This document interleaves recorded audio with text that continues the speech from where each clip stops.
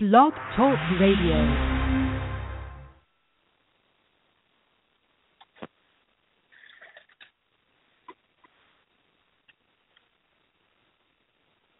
Hello, everybody. This is RU fan Jerry, and welcome to another edition of the R Big Show. Rutgers comes back home and will host Nebraska Cornhuskers. The Cornhuskers making their first ever trip to Piscataway. These two teams are playing for only their third time. Last year, of course, the game took place in Lincoln, and they played back in the 1920s, which took place in New York. So the Scarlet Knights will be hosting another one of college football's storied universities or storied college football programs in Nebraska, and a reminder of the fact that the Scarlet Knights are in the Big Ten, and we've been getting reminded a lot over this last couple of weeks. Really a tough stretch, a brutal stretch of football that we've talked about before in the show, and it has not gone, or it has gone, unfortunately, as many as expected, but really it's been a tough stretch with obviously the trip out to Michigan last week. And then there was Wisconsin and Ohio State before that, and just three really tough games. For those who looked at the schedule early in the season, I think the outcome here, and especially immediately when you saw Michigan was going to be playing a lot different than they were last year, that the game that Scarlet Knights would probably have the best chance is this Nebraska game. Will be a home game. It's a 3:30 game. If the game is competitive or going into the night as the light turns away, it's an opportunity to have a good crowd, a good atmosphere. The weather will be good. So this presents probably the best opportunity for Rutgers to win. And now, with a record, obviously at 3-6, they need to win their final three games to become bowl eligible, and that would start on Saturday with Nebraska. Obviously, winnable games against Army and Maryland at home to round out the season. But for all intents and purposes, this is the game for the bowl season, and really an opportunity to right the ship with Leonte Carew now being upgraded to probable.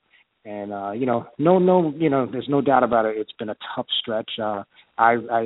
Before we start the show, I want to kind of give my little perspective of myself going out to Michigan this past weekend, which is why there was no show last week.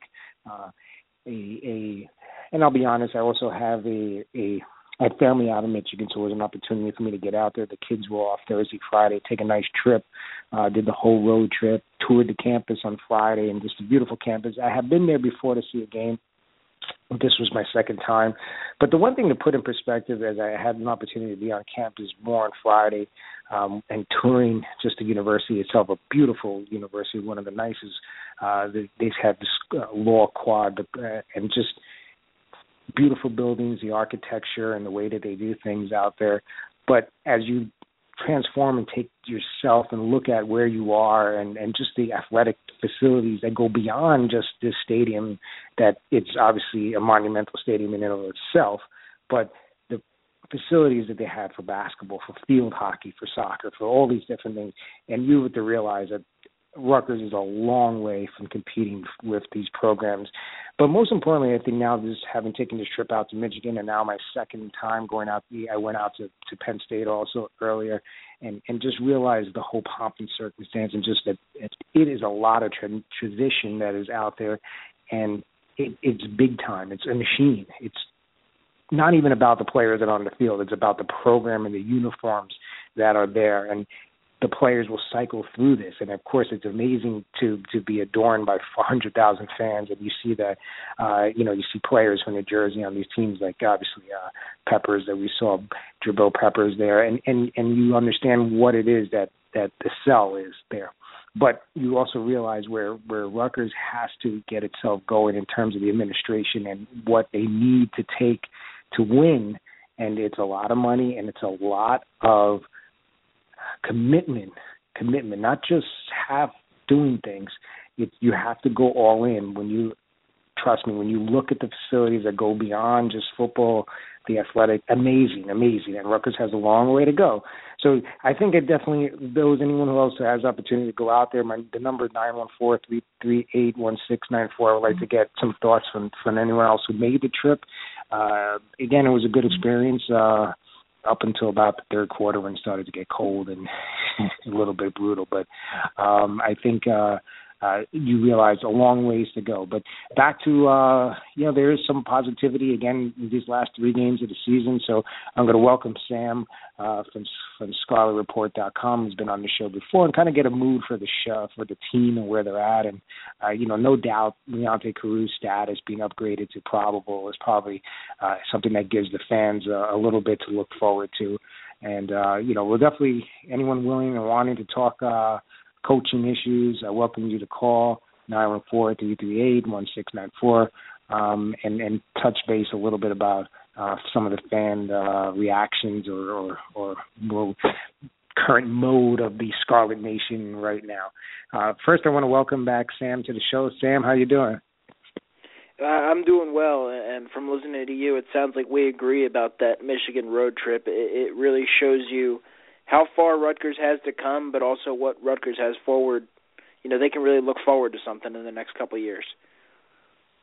Yeah, definitely. I mean, and so much talk right now about, obviously, there's I don't know how to measure how large the percentage of the Rutgers population, replacing the coach and bringing people in, but you'll hear a lot of talk about the money and the money it costs to bring in the type of coaches and the type of facilities that attract these players. And Rutgers is, really, it's not there yet. They're not getting the full share. And you also see what revenues are brought in from being in Big Ten and doing this for years and also filling a 100,000 stadium and where this money goes. And it's just, I was kind of just shocked by some of these non-revenue sports and the facilities that they had. Yeah, absolutely. I mean, I went in Friday for a little bit. I stayed out in Detroit for the weekend, but visited Ann Arbor Friday, and I was getting a tour from someone I know out there, and they said, oh, over here you'll see our $9 million field hockey facility, and right there is our $12 million softball field.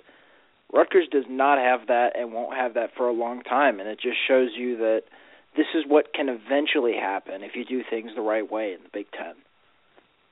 And that's the key. You said exactly, if you do things the right way. And, my point of my monologue there is it has to come straight down. I don't know if you had a chance to tour there's that spinning cube on the campus.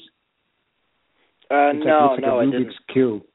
It's pretty cool. So, I stopped there with my family and actually met another group of Rutgers fans, and we were chatting. And then halfway through our conversation, a Michigan professor actually walks by and introduced himself as a professor. He said, "Yeah, I'm a professor. I'm so happy to see new people coming to our campus." And it was funny because when he walked away, the other fellow that I just met, and we're like, and I don't mean this negative, but he's like, I don't know if that would happen at Rutgers. And we were like, that's true. And I think that's the whole mindset where they're all behind this and realize that this makes the university one of the best in the country, and the football team is something that helps to promote and propel that notion. And it's something that has to be bought in from everyone from the top down. Yeah, I can think a couple of my Rutgers professors that would have seen football fans and just said, "Oh, you guys like football? Have a nice day," and moved on. Yeah, it's definitely, again, and so you spent some time in Detroit. I spent, outside the area of Ann Arbor, and the other thing was even, game day wise, and you saw this also at Penn State, but everyone is wearing their colors, and these are people that are not going to the school, and also Michigan State, and just it's a totally different. It will take a long time to get that, and I agree that it's not just can something just flip a switch, and there's definitely a lot of kids out there now that are going to Rutgers games and being exposed to it, but it is definitely an experience to be had. Sure, I mean I don't think that. Yeah, it's certainly impressive to see 80,000 people in their seats for kickoff when you compare it to Rutgers. But at the end of the day, it doesn't matter how many people are cheering for you. It's about winning, and Rutgers has shown it can do that with no fans in the seats, and it can lose when they're sold out. So it's really about that football product at the end of the day. Definitely. That's something I've had a conversation with Shannon, who's come over here, and he made the trip against the Ohio State, and he had that talk about kind of at the end of the game and how everyone bailed out. And I said this is a little bit different here because it's an event-driven area, and you have the Mets in the World Series, you have the Knicks and the Rangers and everything going on, the Devils, and people, their attention span it's not only about college football. So if the event is there and the game is going well, it's going to be a packed place and it's going to be crazy up until the end. So I think most people know that. At the end of the day, it comes down to, like you said, winning, and really in the case of Rutgers, it's keeping the players in state. I had a chance. I was peeking on the Paramus Catholic St. Joe Montvale game and watching like Rashad Gary, and he's just, you think about Peppers and you think about all these other players, Eli Apple and some, and just, there's so much talent in the state. I mean, that's really where it comes down to, is keeping these players home, or at least a handful of them, and being able to compete. Yeah, I would think that, Rutgers needs to be more competitive with guys that you mentioned. That's the thing, is that the last couple of years, those guys haven't really even been considered Rutgers by the end, whereas, early in Kyle Flood's tenure and then late in Greg Schiano's tenure, every single one of those guys had Rutgers as a finalist, and that, I think, makes it a little more painful for the fans to watch some of these games, seeing Eli Apple make a play, seeing what Penn State's doing. It's not fun to watch, but then again, Rutgers has its own Jersey kids and has guys like Janarian Grant from Florida that, they'll do it for themselves. That's a great point. And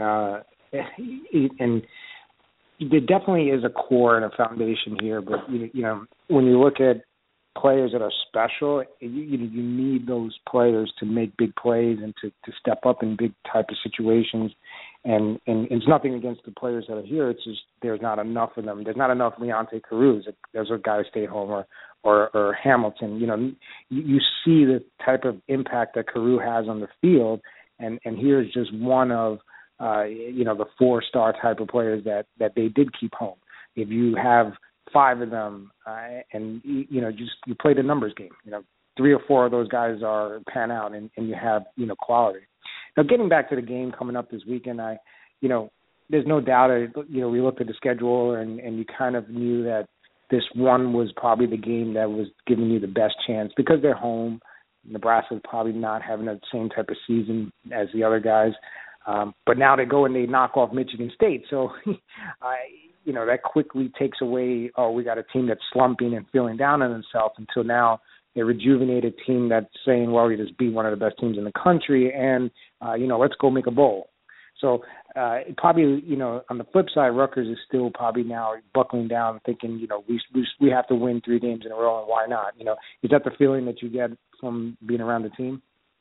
I do. I look at this game, and I said it at the beginning of the year. I think I said it on your podcast that this is the biggest game of the year. It's a game where Rutgers was always going to be the underdog, and it's a game that Rutgers always could have won regardless of the situation, and that's still how I look at it. They are underdogs, and they deserve to be underdogs based on how they've played compared to Nebraska, but it's a winnable game for Rutgers, and it's a game that they got to win. If they lose this game, it's going to be Kyle Flood's worst record since his time taking over as head coach. If they win this game, then they got a heck of a lot of momentum going into the push for a bowl game. So, yeah, it's a huge game. Now, the decision, Rutgers and college football in general kind of play it close to the vest when it comes to injury. I was kind of curious about the decision to kind of label, Carew as probable. Typically they try to be coy with that. I wonder if it also was you probably have a better take on this. Like, is he completely healthy? And B, is it also something to kind of give a little bit of positivity around the program? I would say to A, no, and to B, yes.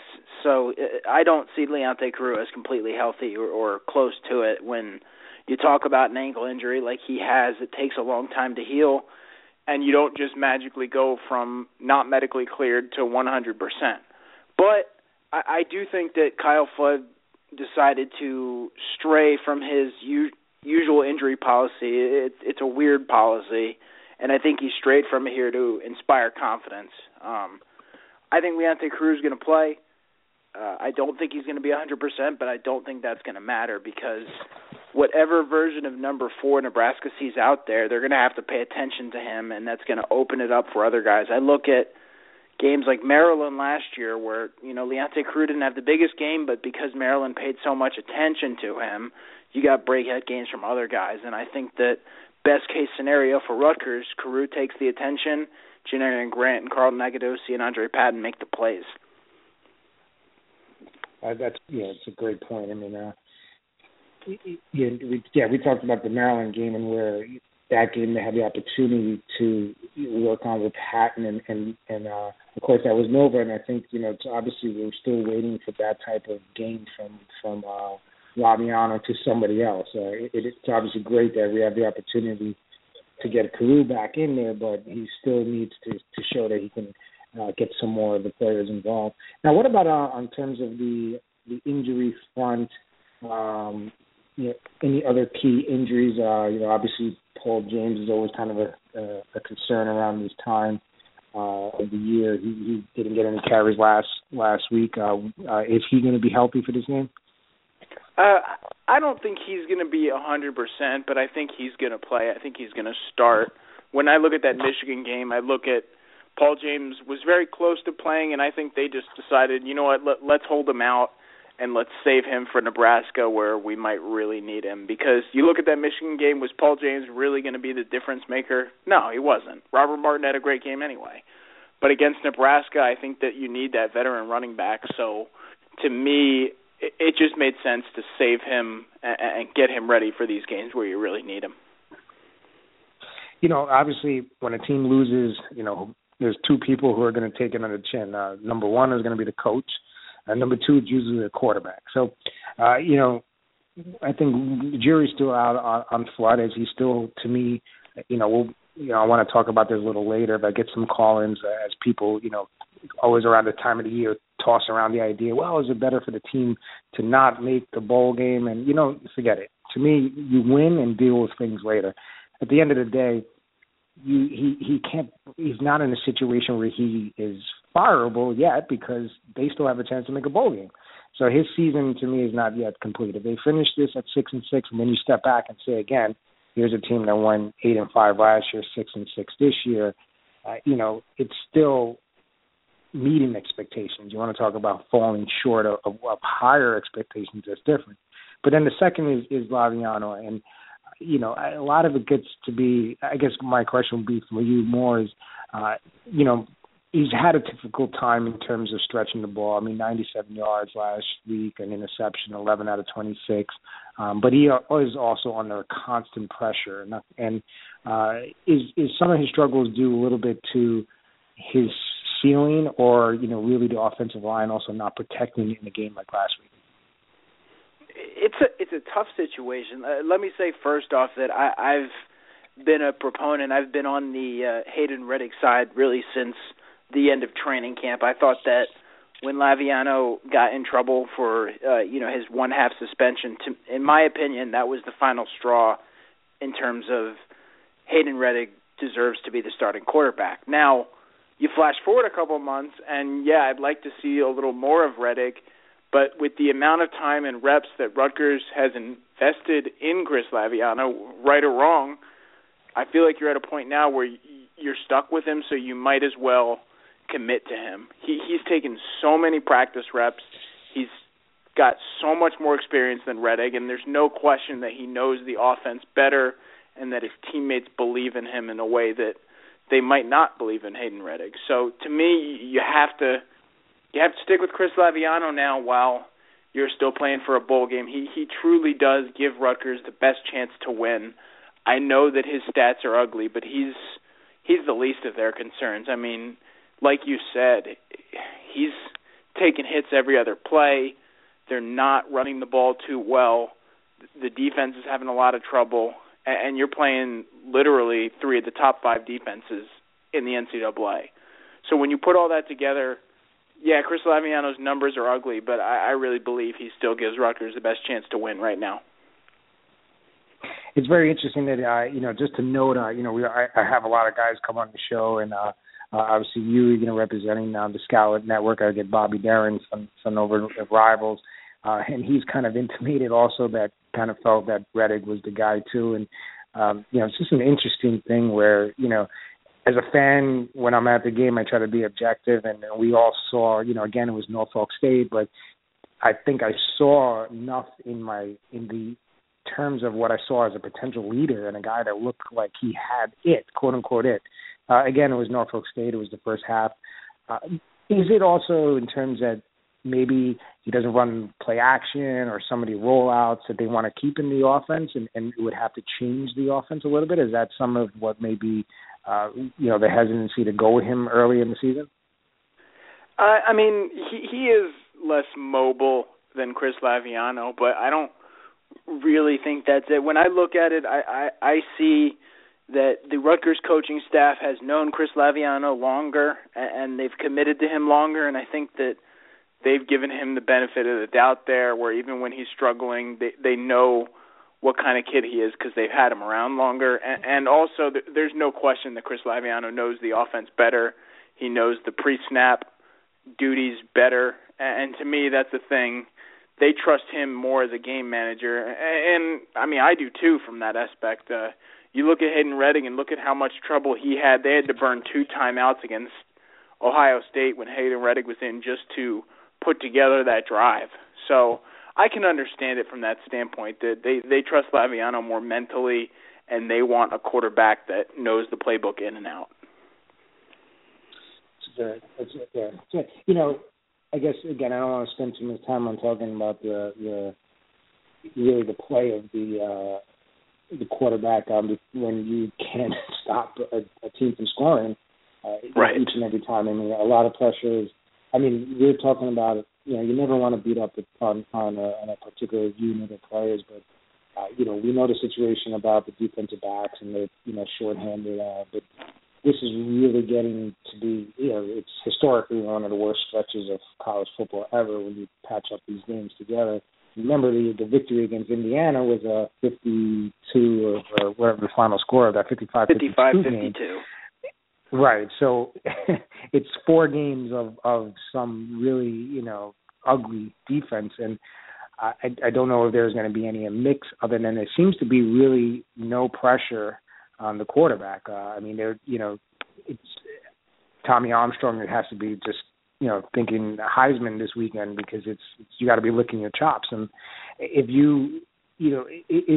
is it because obviously they miss Hamilton and Teray is still not 100%, but why do you think there's really just having so much problems getting to the quarterback this year? I think that I go back. It's tough because you see a defense that's playing this badly, and everybody wants to blame somebody.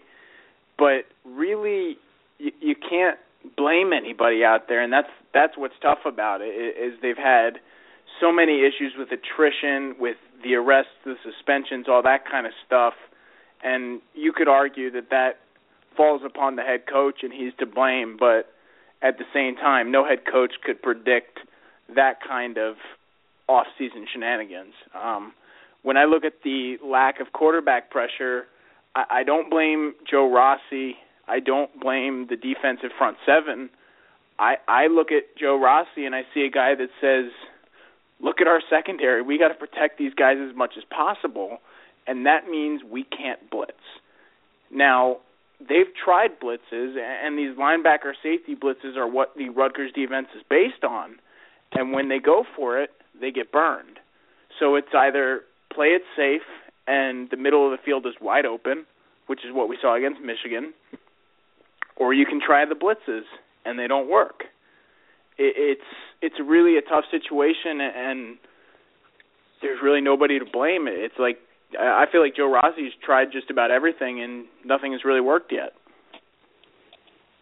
Yeah, ranked 122 in the nation in pass defense, giving up over 300 yards a game, and again, that's for the whole season. So, I don't have the numbers in the last couple of games, but it seems to be the same script. I mean, again, Nebraska is going to have some athletes that, quarterback that's fairly mobile, and they'll be getting these balls out in space and trying to make the young defensive backs tackle. And like you said, the one player I do want to say I just have like a tremendous amount of respect for, and all these players and are trying very hard. It's hard to get down on them, but just Steve Long is just like inspirational out there sometimes. I mean, I think he must have had maybe like 6 or 7 tackles in the first quarter. I mean, chasing down screens 30 yards down the field and all over the place. I think the linebacker play is one unit that is definitely the highlight of this team. It's just unfortunate that you said that it's a combination of the defensive backs being so green and really not in the right positions, as well as not getting after the quarterback from the front four. Yeah, the linebackers, specifically the outside linebackers, Kawan Lewis has had his struggles, and I think when you watch him, you see both why Rutgers was excited about him and why South Carolina was okay to let him leave. There's some good and some bad there. But when I look at both outside linebackers, Steve Longa's getting the stats, but to me, Quentin Gauze is the MVP of this defense. He's all over the field. He's gotten better and better every year, and this is a kid that Rutgers didn't even know what position he would play 2 or 3 years ago. I mean, they were trying him at fullback, at the R position. They tried him at defensive end. And now you flash forward 3 years, and he's a legit NFL prospect. I'm very impressed with him, both from a leadership standpoint and from a football standpoint. He's the guy in the locker room. People don't see this. He's the guy in the locker room after every game that talks to the media about anything. They lose by 50 points, and Quentin Gauze is still there to face the music, and I really respect that about him.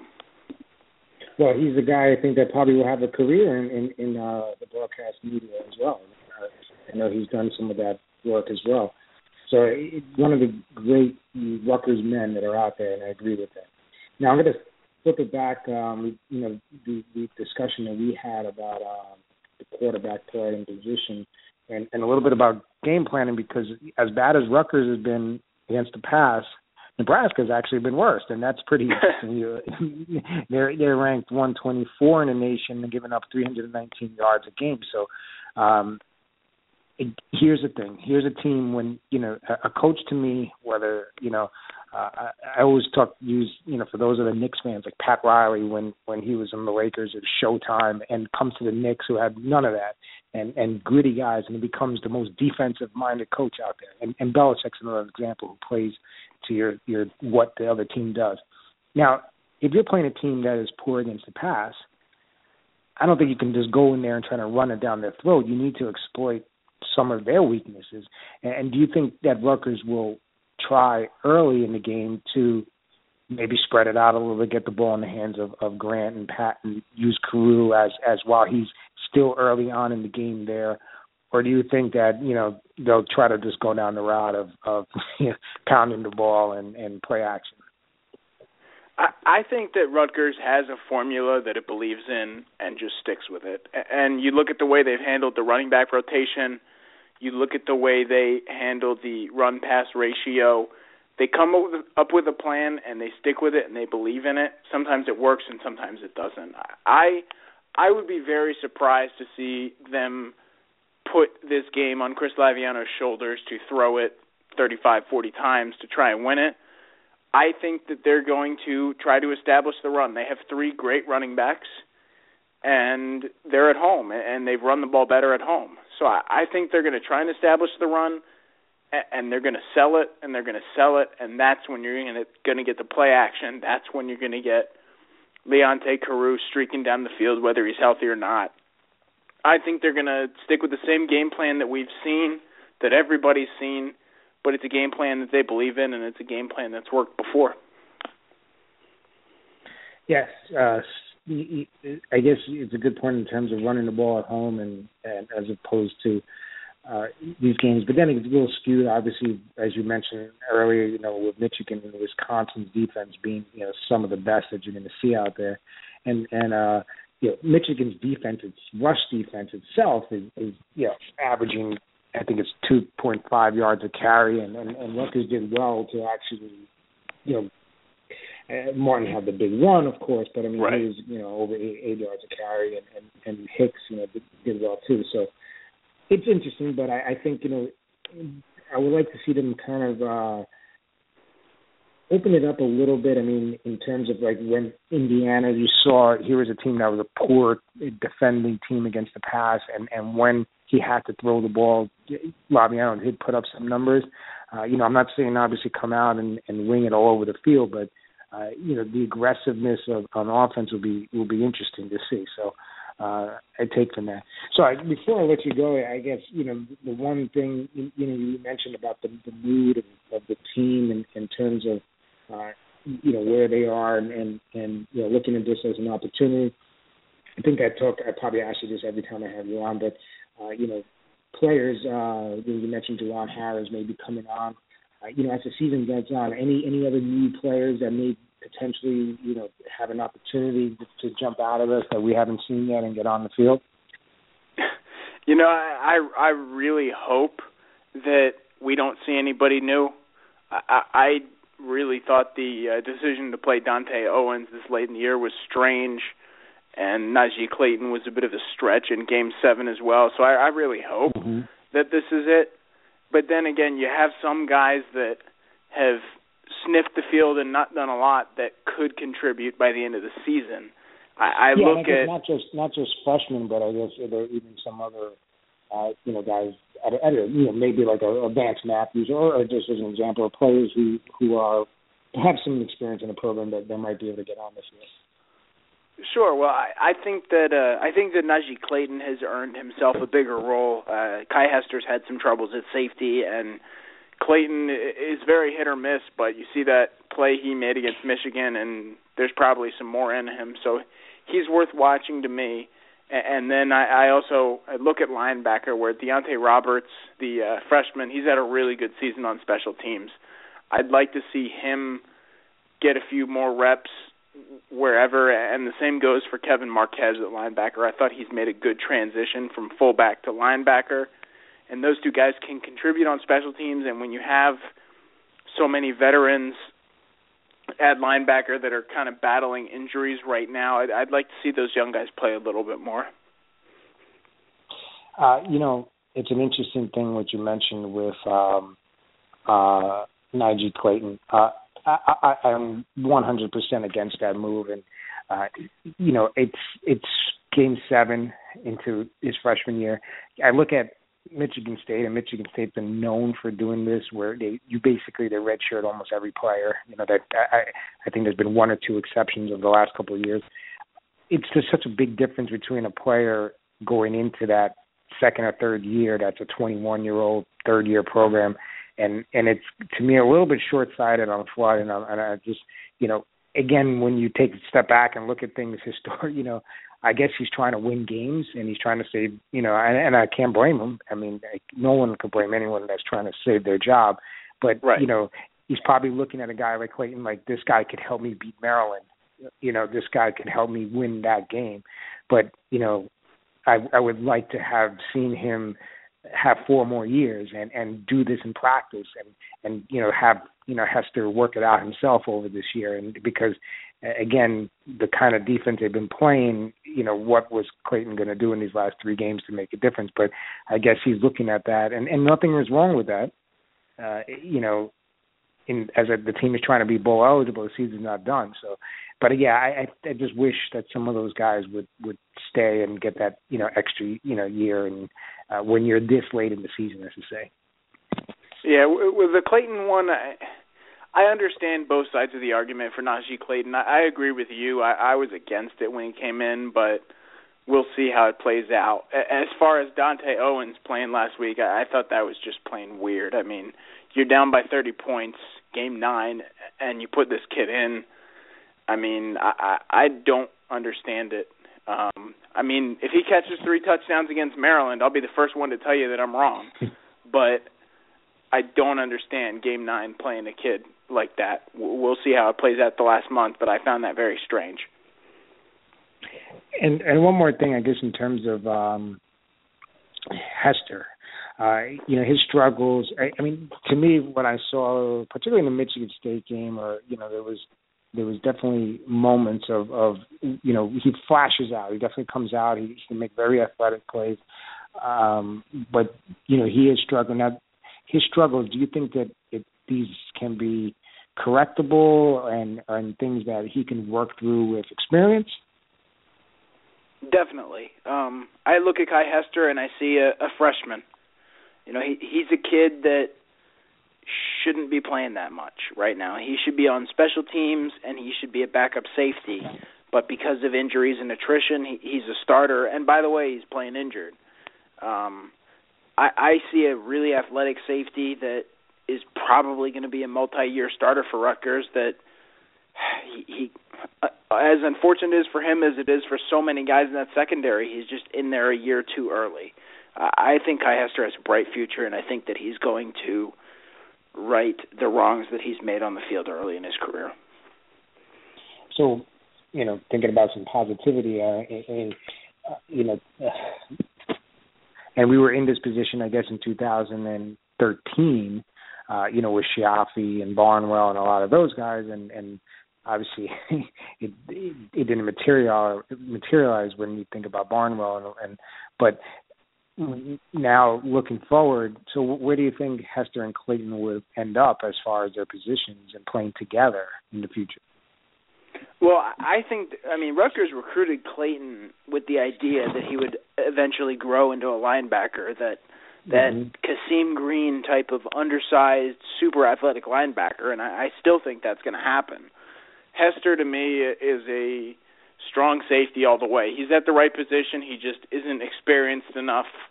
He needs some more coaching, but I think that's the position where he ultimately ends up. I think he'll be the clear-cut starter next season at that position. But Clayton, to me, maybe he'll back up Kai Hester next year as a sophomore and move to linebacker as a junior, but he's a guy that's going to fit that Kasim Green, TJ Taylor formula that Rutgers loves of undersized linebacker that makes plays. Yeah, I guess not to beat a dead horse, like you say, almost another reason, when he gets moved down, he's getting moved down potentially as a junior, which really would have been a sophomore if he didn't play, but right. It is what it is. So anyway, Sam, I appreciate you coming on the show. I guess before you go, any gut feeling of how you think this game will go? I mean, it's kind of tough to tell with these last 3 games, really. My gut says, sad to say, that Rutgers does not win this weekend. I think that Tommy Armstrong's a little too much for that young defense. But 5-7 Rutgers, believe it or not, could still make a bowl game. Rutgers has a very good APR, and that factors in when you look at 5-win teams going to bowl games. So even if Rutgers loses, the postseason's not over yet. But I think it could be a pretty tough weekend for Rutgers. Now, there's a lot of talk about this 5-7. I guess I don't know if you have followed it. I really haven't thought about it, so I haven't really followed it. But what is the discussion? Is there, people are really doing the math, and there's a very good possibility that they may be short teams. Is that what it is? Yeah, when you crunch the numbers, if Rutgers were to win 5 games, which right now it's a relatively big if, they're in pretty good shape. It comes down to, it's the NCAA, so you can never really know for sure with some of their rules, but the APR plays a big part in 5-win teams going to bowl games, and Rutgers, for now, has a very good APR score. So even if Rutgers loses, if they beat Army and Maryland to end the year, there's a pretty good chance they go to a bowl game. Now, so does this mean there's no other? Does that mean that there's no other? Like, they're not going to go over a 6-6 like Sun Belt team. Correct. They would have to go through every 6-win team, assign them to a bowl game, and then start looking at 5-win teams. But when you start looking at 5-win teams, Rutgers will be in pretty good shape as far as those 5-win schools. Interesting. I guess, P5 team, a APR, but yeah, okay. So that's for another topic conversation. But, so Sam, I appreciate you, being on the show. Let everybody know, where they could follow you, and also a little bit about your site. Yeah, you can find me at Sam Hellman Scout on Twitter. The site is rutgers.scout.com. We do tons of recruiting stuff. We try to be a more friendly message board than some other places. We're a little nicer, I think. But feel free to check us out, shoot me a message, and I'll talk to you guys next time, Jerry. Thanks a lot, Sam. See you. So we move into the second part of the show. Actually, really great conversation, Sam. Went a little bit longer than I was thinking, and I peeked at the clock. Always a great pleasure to have him on. Good insight and just, very good. He answered the question that one of the things that I was looking at today when I saw the news about Carew, and I think it's just something that definitely was a little bit more strategic than anything else. Typically coaches and college coaches want keep the very coy when it comes to their players' injury status, but all of a sudden he was labeled probable, and I think the point was that he was going to play. So if he's playing, you might as well just say he's probable and get people a little bit excited about the game. So I think there was some PR in that. Number is 914-338-1694. If anyone's listening and wants to call in, please call in, because we're having this discussion about, forget the fact that Rutgers could be 5-7 and make a bowl game. I think, people have this conception, well, if they lose out, maybe Floyd will get fired. And I'm so against that. I can't, and it's just, to me, against anything competitive or in the nature of competition and the nature of rooting for these guys who are not, professional athletes, who are student athletes, who are out there busting their butt. And I mentioned, like I said, the whole team is playing hard. It may not be happening and looking as pretty as it should, but I mentioned like Steve Longa and just the kind of effort that he puts out there and some of these guys. And he has the ability, so the effort and ability, is able to make plays and combine it. But I just cannot see any good of this team losing out, and then hoping that the coach gets fired at 3-9. Just the amount of what would happen, to the recruiting class, probably all falls apart, and B, around a negativity and remember, Rutgers is only in its second year. It's in the Big Ten. A 3-9 season pretty much will have everyone in the nation hey, there you go. That's what I knew. That's, why it was dumb to invite that team in. So, I want to see the team still battle it out. Hopefully they don't backdoor it into a bowl game, because it still won't have an opportunity to have a winning record. But, nevertheless, you take that if it does happen. Again, those who followed, you realize that there's an opportunity to practice longer, and that's, part of why you want to do it. So if anyone out there want to give some perspective on that, the number is 914-338-1694. So welcome to the R Big Show. Who am I speaking with? Hi, this is Chris in Alaska. What's going on, Jerry? Good, Chris. How you doing? From my man, Chris from B1G Sports, another one of our sites that follows Rutgers football. Well, welcome back to the show. Hey, good. Thanks for having me on. It's great to be on. I was listening to you and Sam earlier. He's great. Yes, Sam definitely. He's got a good touch, and I was glad he actually made the trip out there and to Michigan too. I tell you, it's still to me baffling when you think about that Rutgers is part of this conference, and here comes Nebraska. I mean, I'm sure I'm a little bit above your in the age factor, but when I was a little kid, I was watching these Nebraska, Oklahoma games, and it was just football. This is what it was about, playing these teams, and never would I, well, first of all, I didn't even know who Rutgers was at the time, but when I was at Rutgers, I couldn't imagine them playing Nebraska and Michigan, and we just played Ohio State, and it's Wisconsin in a row. It's amazing. It's amazing that they have the opportunity to be playing this kind of schedule. Yeah, definitely. You go from the Big East where, early 2000s, you played against the Miami, Virginia Tech, and then you go to, and then they leave, and then you play against, Louisville and Cincinnati, and then you go to the American Athletic Conference and you play against teams like Tulane and Houston and then now you're playing with the big boys against the Ohio States, Michigans, like you said, and they had so much tradition, so many wins. It's pretty crazy how from 2000 to now in only 15 years we've gone through 3 conferences, and now we're in like a really super stable place, and hopefully Rutgers finds success in the years to come. One thing I've had from ScarletMenandGray.com, Shannon on this show before, and it was funny. We kind of tweeted back and forth, and he was about the game, and he wasn't originally going to come to the Rutgers game, and he ended up saying, I'm just going to go do it. I'm going to go drive. And he comes out to Piscataway for the Ohio State game. And here's a guy, we chat, and he kind of, roots for Michigan. So I'm at they have this golf course tailgate across from the Michigan Stadium, and apparently there weren't that many Rutgers fans in that part of it. But so I walk around, and what again was amazing was all these people. There was a guy that stopped and talked to me, and he's like, I root for you guys. Remember all that year from 2000? He's like, I love when I see you people, and he's this Carew guy. He's one of the best.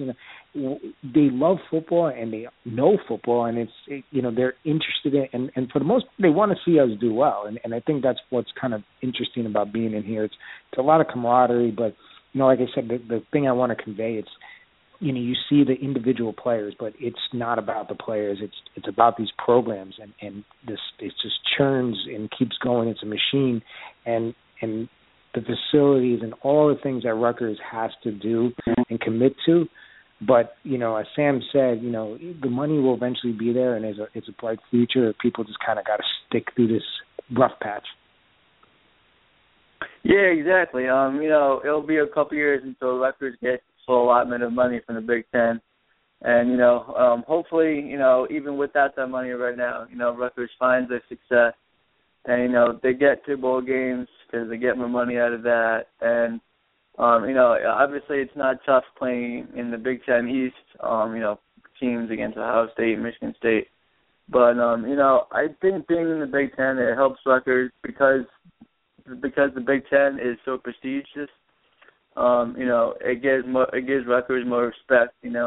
Now, like if they, hopefully if they ever win, the conference, they get to go to the Rose Bowl. Maybe the college football playoff one day. That wasn't possible, years ago in the Big East or the American Athletic Conference. It's a step above the rest, and a lot of people know their football in the Big Ten, and it's just a whole nother world. Now, obviously, as we've watched the last couple of games, they're a long way from contending from that. And when you look at coaches like Jim Harbaugh and Urban Meyer, the John Antonio's done. I mean, this conference. Now you have Penn State at 7-3. It's a rough division. I mean, this division is one of the best. I mean, I kind of believe it's probably the second best in football, in college football in terms of division. But the issue, and the question, we were chatting on in Twitter, and what is going to happen with the coaching situation, and what's going to happen, regardless of if Rutgers, let's say they give them the Army game. Let's say they finish anywhere from 4-8 to 5-7. If they win this, there's no doubt that Flood is coming back if they win 3 in a row.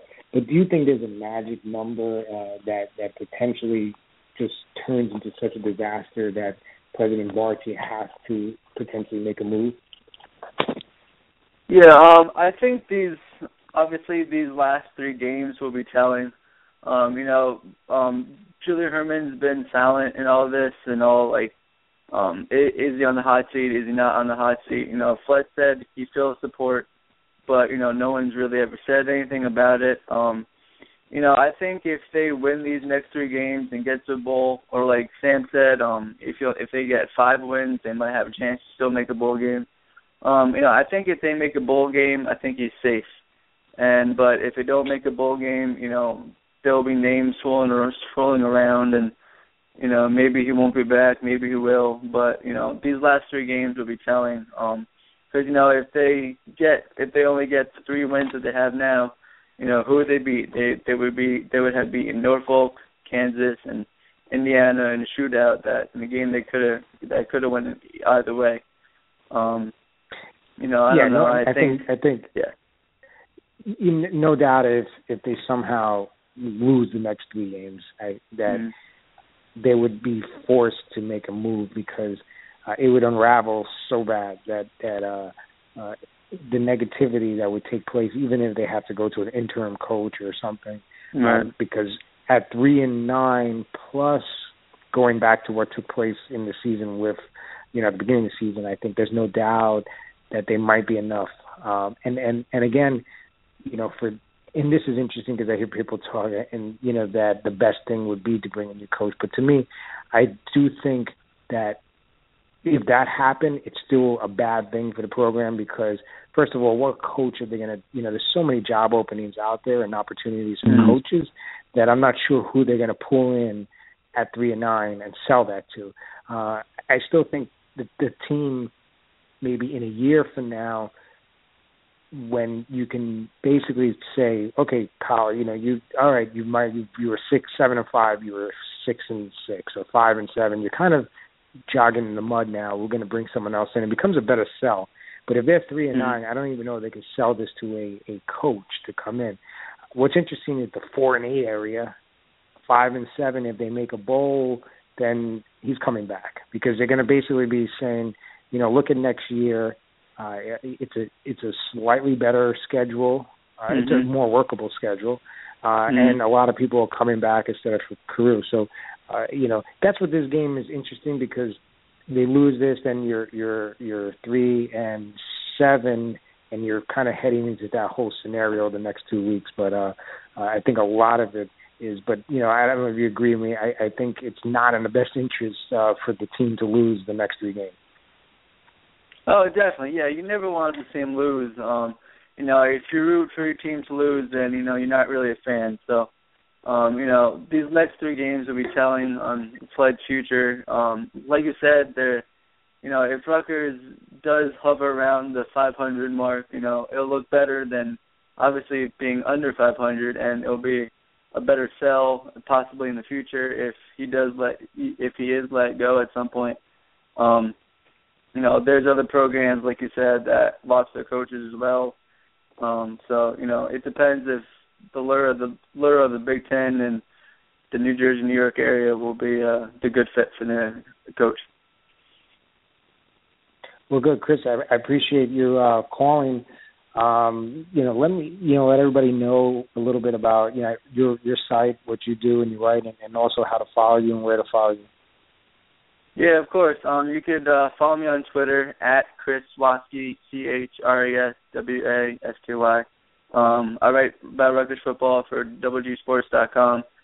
It's basically a tri-state area, Connecticut, Pennsylvania, sports coverage area from the pros to college, a little bit of high school mixed in. Excuse me, it's a little bit of a mixed bag. It's nice. Thanks, Jerry. Thanks for having me on. Sorry it's so late that I called in late, but thank you. Oh, perfect. Listen, and one last thing before I let you go, because I know you will have a little bit more vibe in terms of closeness to the young alumni and students as well. What do you think the turnout will be in terms of students and also I guess the general selling this type of game out? It's still nice weather. It's 3:30, November game. You can't ask for anything better than this. Yeah, it's a good question. At this point, I honestly think I think a lot of the students are checked out. I don't think there's going to be a good student showing, but I think the diehard fans will still be there. I'll still be there, obviously. I think I'll get a good 40,000 or so. It's still the Big Ten. The Big Ten games sell a lot better than the non-conference games. So, like you said, it'll be a nice day. There's only like two more home games left. So, hopefully that'll be a good crowd. Make sure you start spreading it out there on campus because the one thing I'll say this, I never like to tell people A, how to spend their money and B, how to spend their time, but I think, for the students, to understand that this is Nebraska. This is, again, a dream for most of the people who follow this program. So, I'm hoping that when it comes around, it's an opportunity, to hang out and get out there on a beautiful day. Exactly. And in the end, that section gets filled up. So, look forward. Well, again, Chris, thanks for coming on the show, and look forward to us chatting in the future. Yeah, of course. Thanks for having me on, Jerry. Always a pleasure. All right. Thanks a lot, Chris. So 5 minutes left. Anyone else wants to swing in there, get some thoughts? Give me a ring, 914-338-1694. Thanks again for Chris for coming in. And it's an ugly conversation to have to chat a little bit about it, but it's kind of something that came about from some Twitter chatter, and not that anyone is openly saying, I'm rooting for the team to lose, but, when they say, it wouldn't be so bad that, they lose out and they fire a new coach. And I just think that Rutgers is not in that position. It's not in that position where, if they were 3-9 and considering all the problems they have with the athletic problem, the perception that the program is not fully behind it from the president on down, athletic director has had issues. I don't think there's too many coaches jumping to get into the situation. And then you're bringing in someone who's probably a Mac, and I'm not talking PJ Fleck, because he's would be a good opportunity, but guys that people don't know, and then that guy has to go out there and start selling to these kids. That's not how it needs to be done. To be honest, I think, this team eventually, it will probably be after next year, will make that move and say, well, Kyle, you had your 5 years.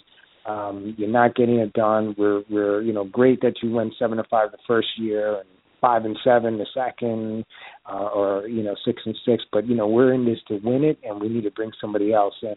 And I think that's going to happen. That's where the team needs to still show that they can fight with everyone that doesn't wear Ohio State and Wisconsin uniforms, but and then tell the kids, well, you see how we play against Michigan State. You see how we beat Michigan in the first year. We've beaten Indiana twice, beaten Maryland twice.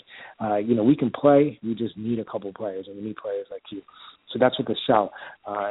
Definitely, I don't think even 4-8 gets Coach Flood fired, and 3-9 probably would, but I don't think that's a good scenario. So again, hopefully the team pulls it out, and this was an opportunity early in the season. Looking at the schedule, I don't think it helps them that Nebraska won against Michigan State, because it's a new coach, and this will kind of give that coach an opportunity to pitch the fact that follow me and listen to me, and we can win some games. So we'll see. But quick rundown, by the way, on the Big Ten.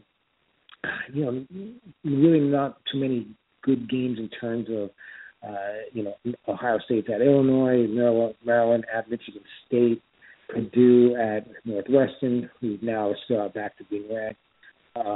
Michigan at Indiana. I don't think that's going to be a trap situation. Probably the game is Minnesota at Iowa. Maybe the most interesting. It's actually the 8 o'clock B10 game. I think it's a chance for the nation to kind of peep Iowa a little bit. So I think Minnesota will be game for that. But I think Iowa will actually be taking that as an opportunity to showcase themselves to the nation. So that's the game which will be coming on the Big Ten Network after Nebraska Rutgers. So that's one to check out and make sure everybody gets out there. Anyway, a really good show. I want to thank Sam for all his insight and just putting together a really good show. We'll do this again. Sorry for missing last week on my journey out to Michigan. But next week, hopefully, there will be lots to talk about on the good end. And we'll do this again either next Wednesday or next Thursday, and I'll send it out. This is RU Fan Jerry on Twitter. As always, thanks again, and talk to you next week.